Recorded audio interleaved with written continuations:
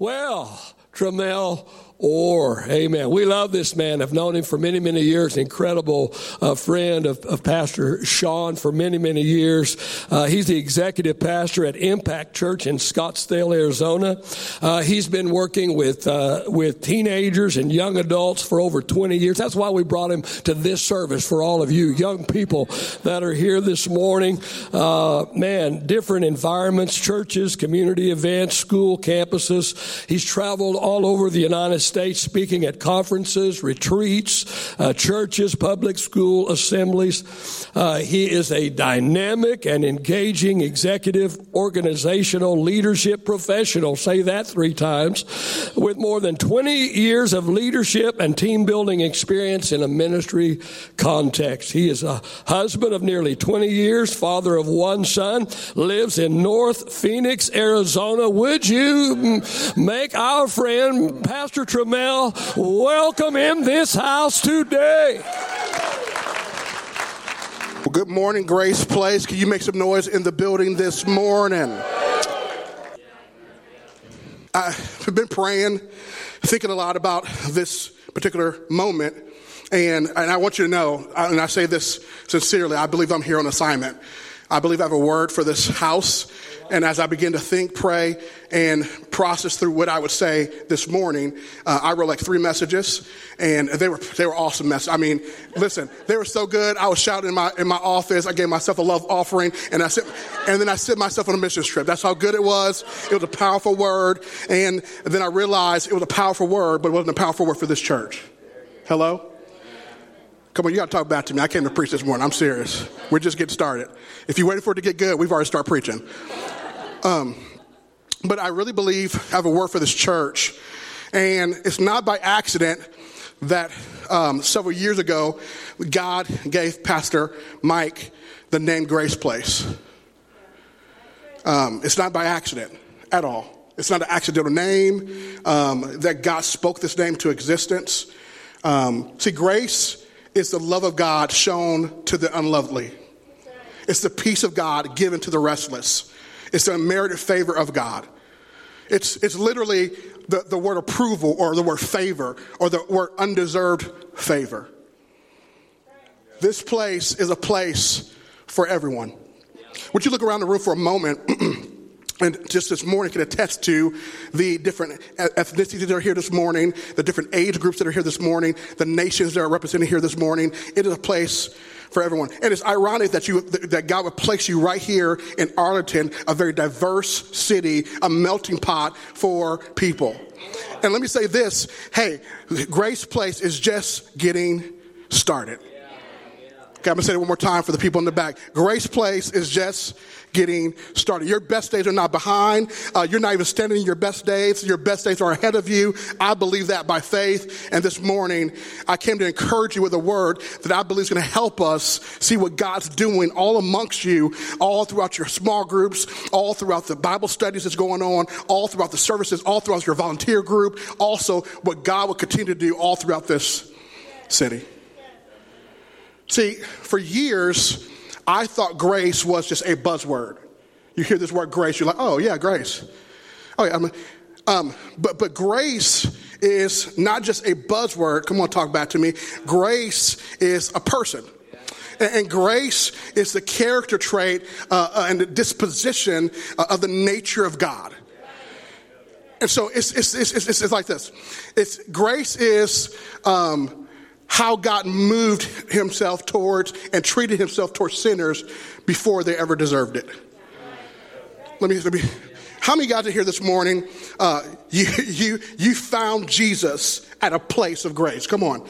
He met you in your point of need. Come on. He met you in your point of brokenness. He met you in a place where you desperately needed him. And all across this room, there's stories of that grace. In Matthew 22, it's our theme verse for this conference. Jesus was asked a very interesting question. If you have your Bibles, go ahead and look at Matthew 22, verse 34 through 40. And he's asked this very, very interesting question. It'll be our springboard for this morning. And I promise you, I'll bring you back to it later on and drop you off in God's presence. But it says this: But when the Pharisees heard he had silenced the Sadducees with his reply, they met together to question him again. One of them, an expert of religious law, tried to trap him with this question. Here's the question. Teacher, which is the most important commandment of the law of Moses?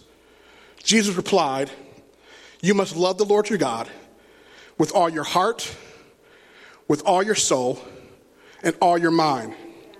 This is the first and greatest commandment. Stop right here. This is the first and greatest commandment. Here's the second one. A second is equally important. Love your neighbor as yourself.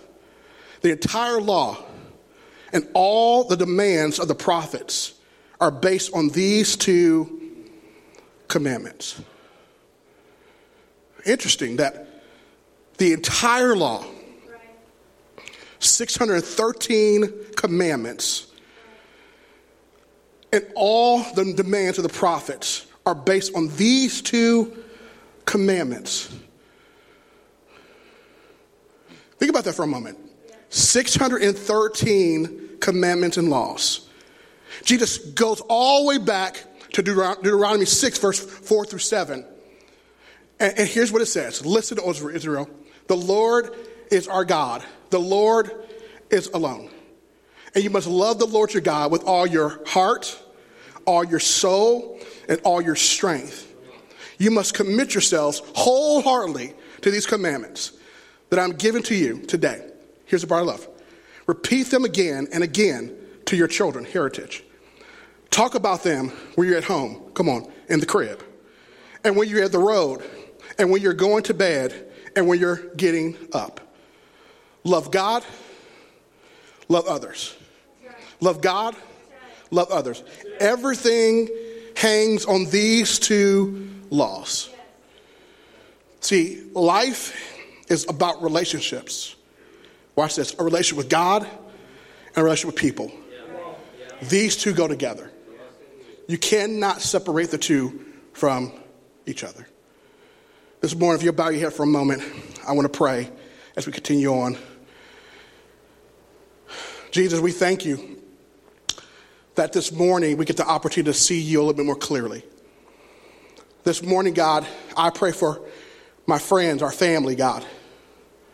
I pray that we'll begin to see you like you want to be seen. You've always had a plan for hurting humanity, God. You've always had a personal heart to see each person come to know you. And this morning, God, I pray through the person of Jesus that we would see you clearly. In Jesus' name we pray. Amen. Family, I am a person that grew up watching wrestling. I am a wrestling fanatic. I am a person that grew up with all the. Okay, let me talk back. And if you are a grandparent in here, you can attest to this. If you're a parent in here, you can get this. I'm a person that was back in the Hulk Hogan days. Come on, Hulkamania. Come on, somebody. You know the Hulkamanias in here. Come on, I was in the Ultimate Warrior phase of my life. The Ted DiBiase. Come on, Ted DiBiase. I really loved wrestling. And I would probably say that in here this morning, we have some wrestlers in here. I mean, me personally, if you give me a chance, I might just body slam you. I might just give you a knuckle noogie.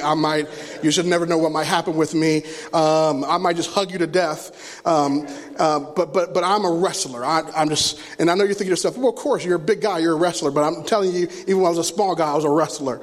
But I wrestle with things. I probably would say in this morning that we all in here are wrestlers. That we all in here wrestle with things. And I'm not talking about sin. I'm just talking about we wrestle with things. We wrestle with the idea of can God really do what he says that he would do? Is God really who he says that he is? We wrestle with things because that is part of our human element. Our human nature is to wrestle. It's a universal thing that all the humanity deals with. This whole idea is, watch this. What is God like? Think about that for a minute. What is God like? And based on your experience, or based on your upbringing, or based on how you're raised, or based on your spiritual heritage, we all have different ideas of what we would say that God is like. Some people here were raised Catholic, so for you, you might think God is rules and regulations, and I got to go to the priest and ask for forgiveness. For other people to hear, you might have been raised Pentecostal, and for you, you're like, man, God's all about miracles. And based on your context, we all have a different background and experience. Maybe you wasn't raised in church, and maybe you go, I have no context of what God is, or whatever it is. Every person here wrestles with this idea. What is God like? What is God like? I love this statement that A.W. Tozer says. He says, we wonder why we don't have faith. The answer is faith is confidence, watch this, in the character of God. And if we don't know what kind of God God is, we can't have faith. Family, I believe that I'm on assignment today to help paint a different picture for us about the God that we serve. And at this renewed conference, which the word renew simply means to make like new, to restore to perfection. My goal and my assignment is to, at some point in our journey together in this message, to paint the picture of perfection of what God is like for us. See, my wrestle oftentimes with this whole idea, what is God like?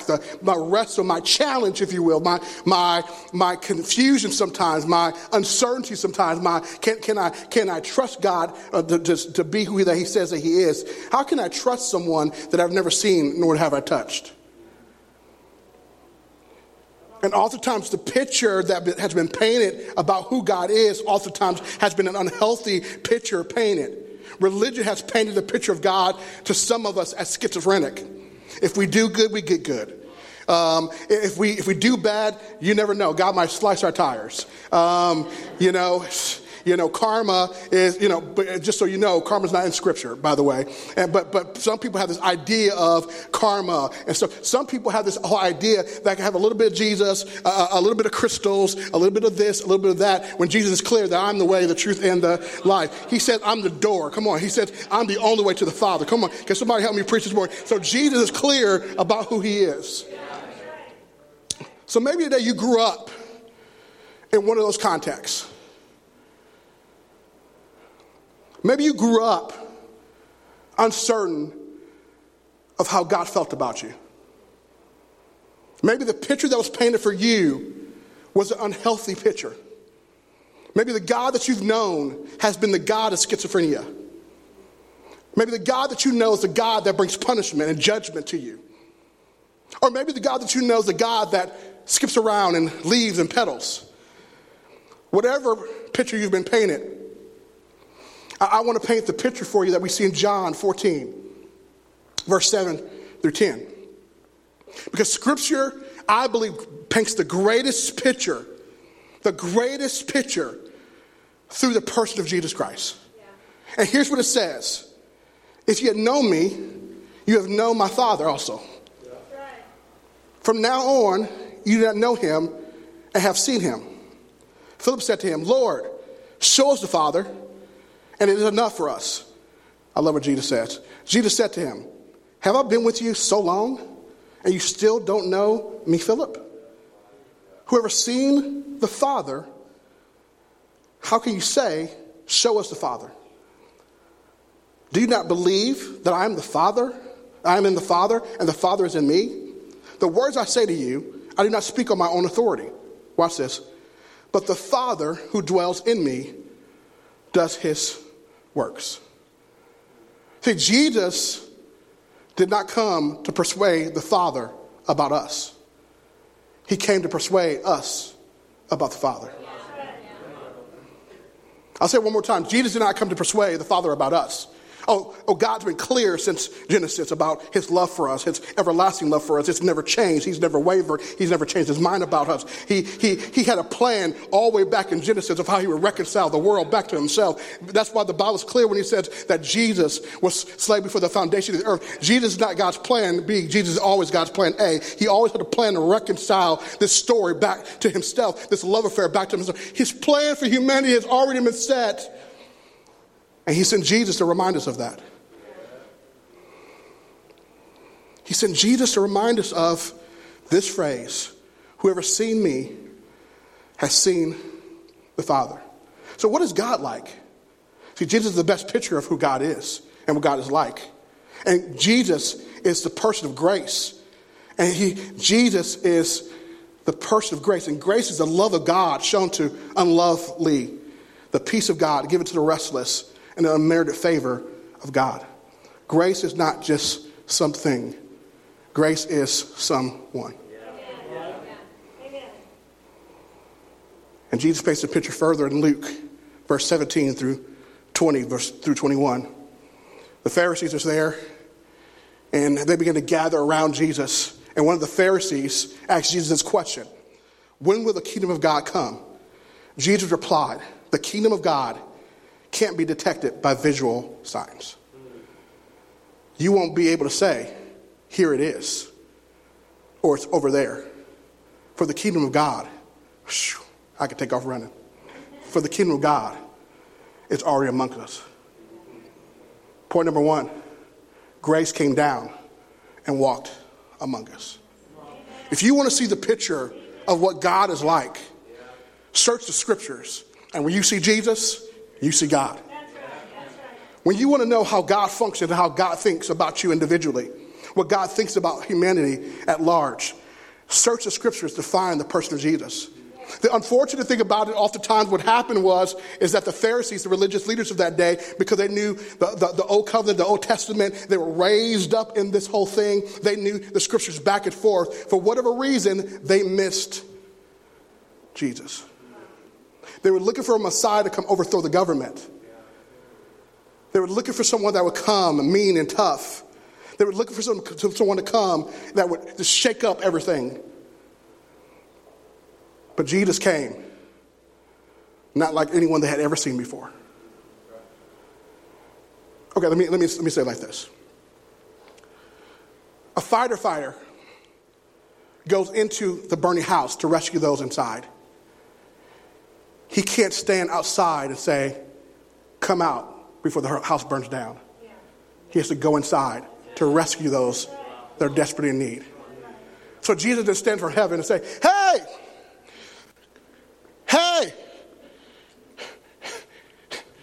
you're gonna die and be completely separated from God.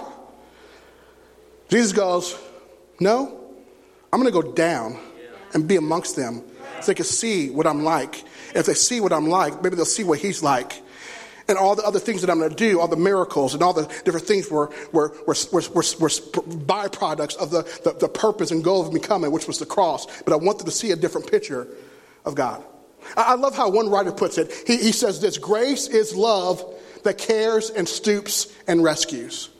Grace is love that cares and stoops and rescue. Okay, you don't believe. Okay, John 3, verse 17 says it like this: God did not send his son into the world to judge and condemn the world, but to be its savior, watch this, and rescue it. So point number 2, grace meets people at their point of pain.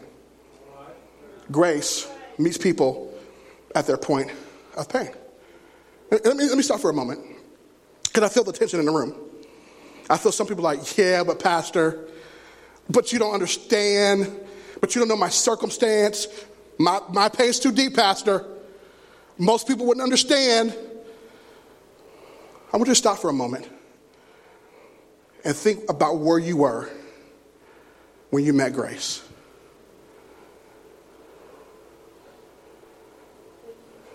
Think about where you were when you met Grace.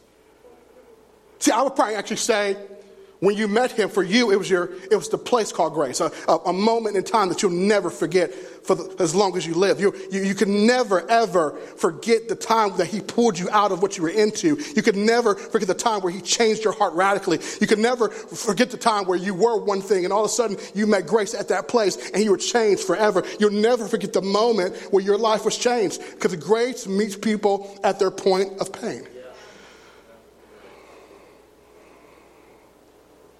Here's what it says in Mark 2, verse 2 through 12.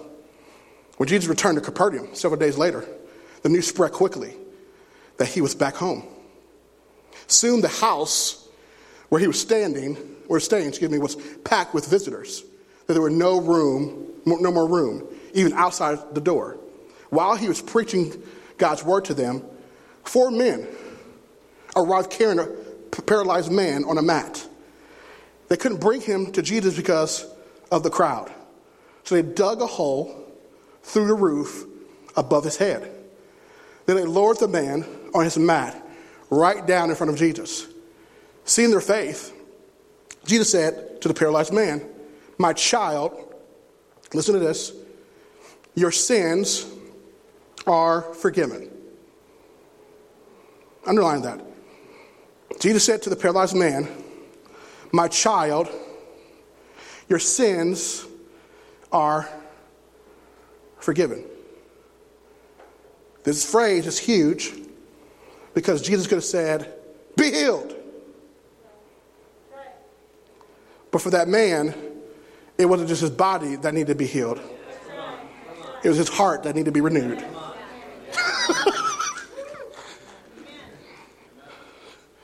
It was his heart that needed to be changed. Then watch what he says. But some of the teachers of the religious law who were sitting there thought to themselves, "What is he saying? This is blasphemous. Only God can forgive sins." Jesus knew immediately what they were thinking, so he asked them, "Why do you question this in your hearts?" Wait, so Jesus could have said to this man, "Be healed," but he said, "You're forgiven," because Jesus dealt with his heart. But he talks to these Pharisees, and instead of him confronting them in this awkward, weird manner, he confronts their heart. Wow.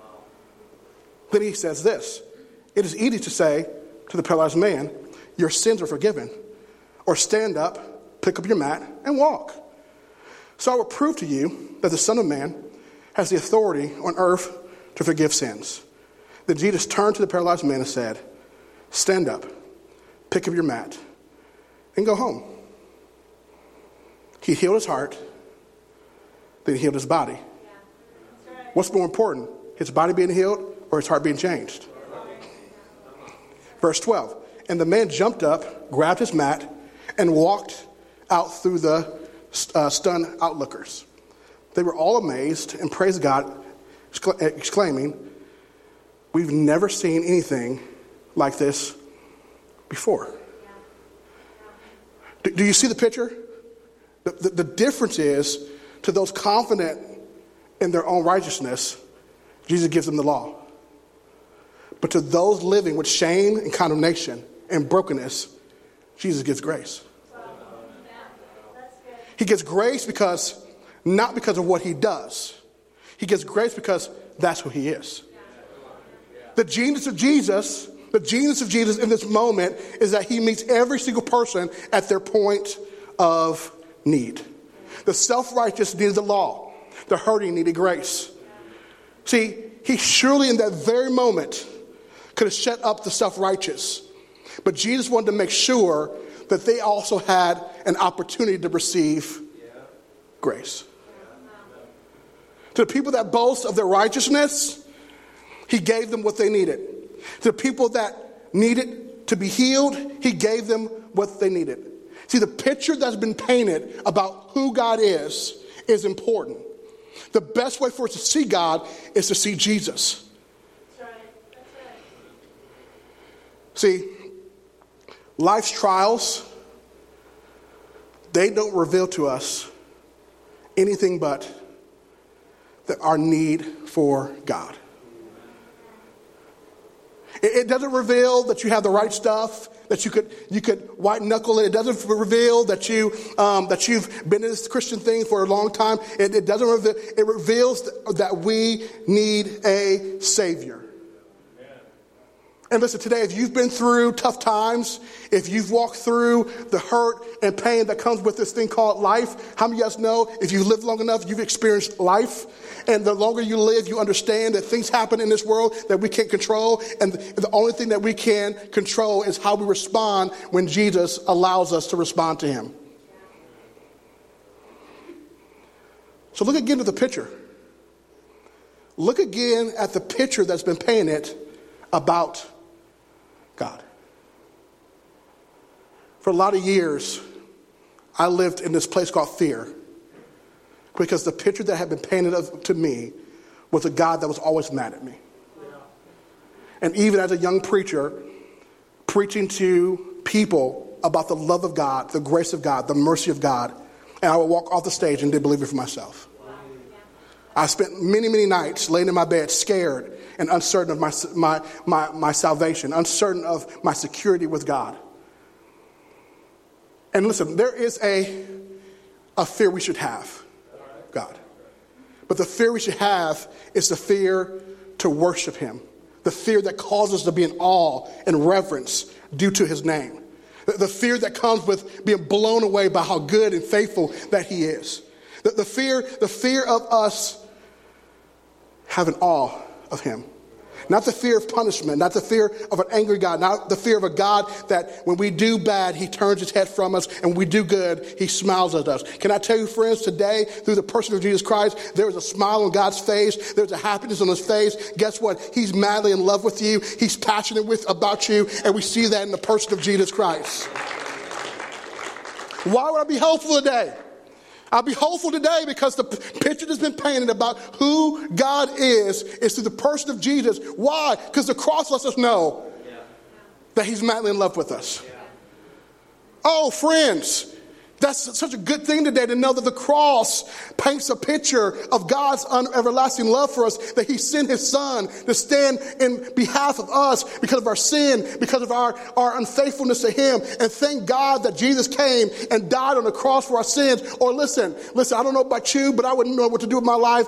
I definitely wouldn't be here preaching. Hello? And so thank God for the cross. Can anybody testify about the goodness of the cross? Think about it. Think about for a moment when you met Jesus at the place called grace.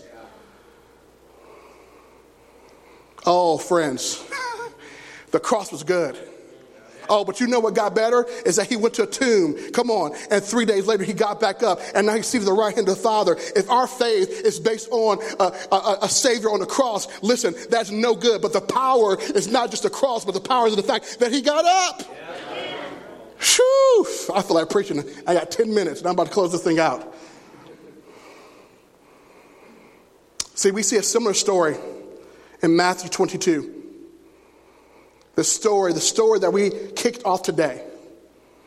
And Jesus uses this phrase that the greatest commandment is to love the Lord your God with all your heart and your soul and all your mind. First commandment.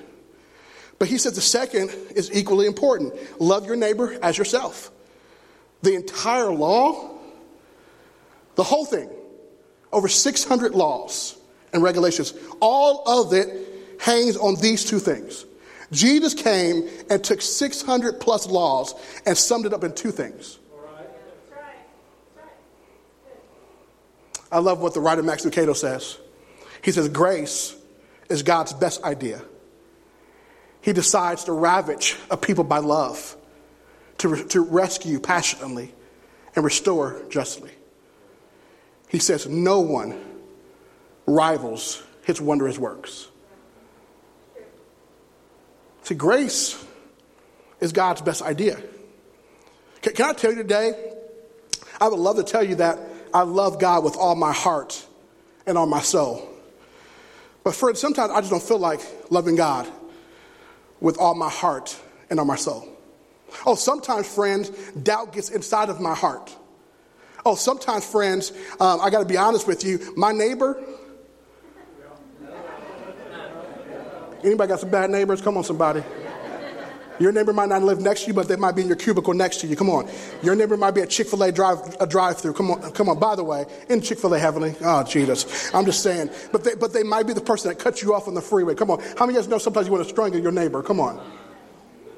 So sometimes it's hard to love the Lord thy God with all my heart, with all my soul, and to love my neighbor, Jesus, that's added stuff I got to do.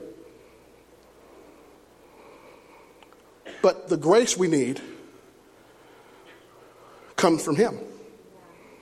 When we're reminded where we met him, we realize that we're in the same boat as everyone else. Jesus tells a story that I love. He says it in Matthew 9, verse 10 through 13. And worship team, you can start making your way back up. He says this here, and I'm going to end with this story because I think it's powerful and I think it ties together a place called grace. Here's what it says. I'm reading from the Message version. Later, when Jesus was eating supper at Matthew's house with his close followers, a lot of characters came and joined them. When the Pharisees saw him keeping this kind of company, they had a fit and lit into Jesus' followers. What kind of example is this from your teacher? Acting cozy with crooks and misfits. That's what Jesus says. Jesus, overhearing, shot back. Who needs a doctor? The healthy or the sick? Then he goes, go figure out what this scripture means. I'm after mercy, not religion. I'm here to invite outsiders, not cuddle with insiders. See, everything in scripture has to do with everything. Nothing in scripture is written there on accident. So let me back this thing up to Matthew 7 and Matthew 8. Because here's a few stories that have a similar thought process that Jesus says. So Jesus, in Matthew 7, he's preaching on the mountain and he's talking about the Beatitudes. And he's just finishing the greatest sermon in human history. He's teaching about salt and light. He's teaching about love for enemies. He's teaching about giving to the needy. He does this whole thing about do not judge others. He talks about this whole thing about the golden rule. He talks about the narrow gate. He talks about what it means to be a true disciple. And then he goes on this whole rampage about building a solid foundation. Let me stop here and actually read this to you. No one who says this to me, this is Jesus talking, Lord, Lord, we're into to heaven's kingdom. It is only those who persist in doing the will of my Father. On the day of judgment, many of you will say, Lord, Lord, do you not remember us? This word right here that he says, remember, is this word that we get, which means intimacy. Intimacy. He says, didn't we prophesy in your name? Didn't we cast out demons and do miracles in your name? But I have to say this to them, go away from me, you lawless rebels. I've never been joined to you. Everyone who hears my teaching and applies it to his life can be compared to a wise man, watch this, who built his house on an unshakable foundation. When the rains fall and the flood came, with fierce winds beating upon the house, it stood firm because of its strong foundation. But everyone who hears my teaching and does not apply it to his life can be compared to a foolish man who built his house on sand. And when it rained and rained, and the flood came with wind and waves beating upon the house, it collapsed and was swept away. By the time Jesus finished speaking, the crowds were awestruck by his teaching because his words carry so great authority, quite unlike the religious scholars. See, the Pharisees painted an unhealthy picture of what it meant to be, what it meant to have a relationship with God. They made it all about effort and behavior. And remember what I said, every story, everything in Scripture has to do with everything. See, Matthew 8 paints this picture too. Jesus heals a man with leprosy. He takes care of a Roman officer that had a lot of authority, and his daughter was sick. And he comes to Jesus. He goes, Jesus, I know you're a busy man. I know you went to another city to heal the sick and all that stuff, but I heard rumors about you. And so if you would just go ahead and speak a word, my daughter would be healed. I know you can do it. And Jesus goes to his disciples, I've never seen such great faith. Listen, go home, check your daughter. She's healed. He goes home. The daughter is healed. Jesus heals many people, but then Jesus heals this man that we read earlier that was paralyzed. See, point number 3, and I'm done. Grace changes the hearts of sick sinners into healthy saints. Only Jesus could change our hearts. And the byproduct of our hearts being changed and renewed, friends, is that the behavior begins to change as well. So when people come to a place called grace, comes to Grace Place at their brokenness, and they're looking for someone to meet them, we can do all that we can. We can preach all that we can. We can lead worship all that we can. But the person that has to step in to the gap and change everything and change a person's heart is the person of Jesus. And when he does that transformation power, what happens is all that was going on the outside, because of what happened on the inside, begins to change. And when they walk through the doors 3 weeks later, a month later, a year later, 2 weeks later, then you'll be able to see the change. You go, oh my God, sister so-and-so, brother so-and-so is completely different now. Anybody else in this room had a life change where Jesus changed everything? You're not who you were anymore. Come on, somebody. And you're on the road to becoming all that God has called you to be. So who needs a doctor? Who needs a doctor? Is it the healthy or the sick? Oh, friends, it's actually both. It's actually both. See, Jesus was hanging with sinners. Watch this. But he was still around. He was still around the saints. Think about this. Jesus, at that moment, could have stopped and said, Pharisees, I hear what you're talking about. Be gone. But Jesus, watch this, set an example of what the saints are supposed to do when they're around sinners. Because the Bible's clear that Jesus was friends to sinners. Listen, friend, whenever we get to a point where we're so comfortable, watch this, being around people in here, that we're uncomfortable being around people out there, we need God to renew our heart. We need something fresh. We need a fresh word, a fresh revelation. We need to be reminded, watch this, of the picture that God's trying to paint for us through the person of Jesus. That it's not about us in here and them out there. It's about us. That we'll all one day stand before him. And we'll all need the grace that we need. If you would this morning, if you bow your head and close your eyes this morning. Jesus, we're thankful that you met us at our point of need. That at a place called Grace, you met us. God, let us be reminded today. Let us be reminded of the picture that you're trying to paint for us. When we wake up in the morning, let's be reminded of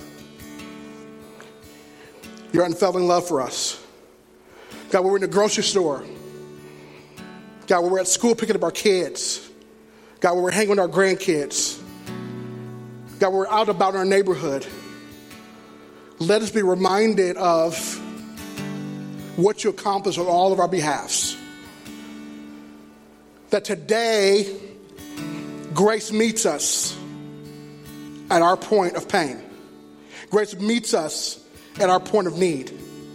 So God, I pray that today, God, that as we go through this Renew Conference, you'll renew our hearts Set a fire ablaze on us, God, for people that are outside, people that are lost, people that are broken, people that need you, God. Let us be reminded, God, of what it felt like to be that person, God.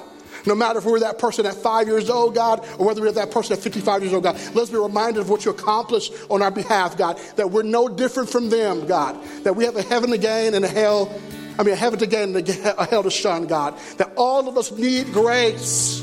We all need you. So, God, we thank you for my Grace Place family. Let this be a place that people can encounter grace. In Jesus' name we pray. Amen.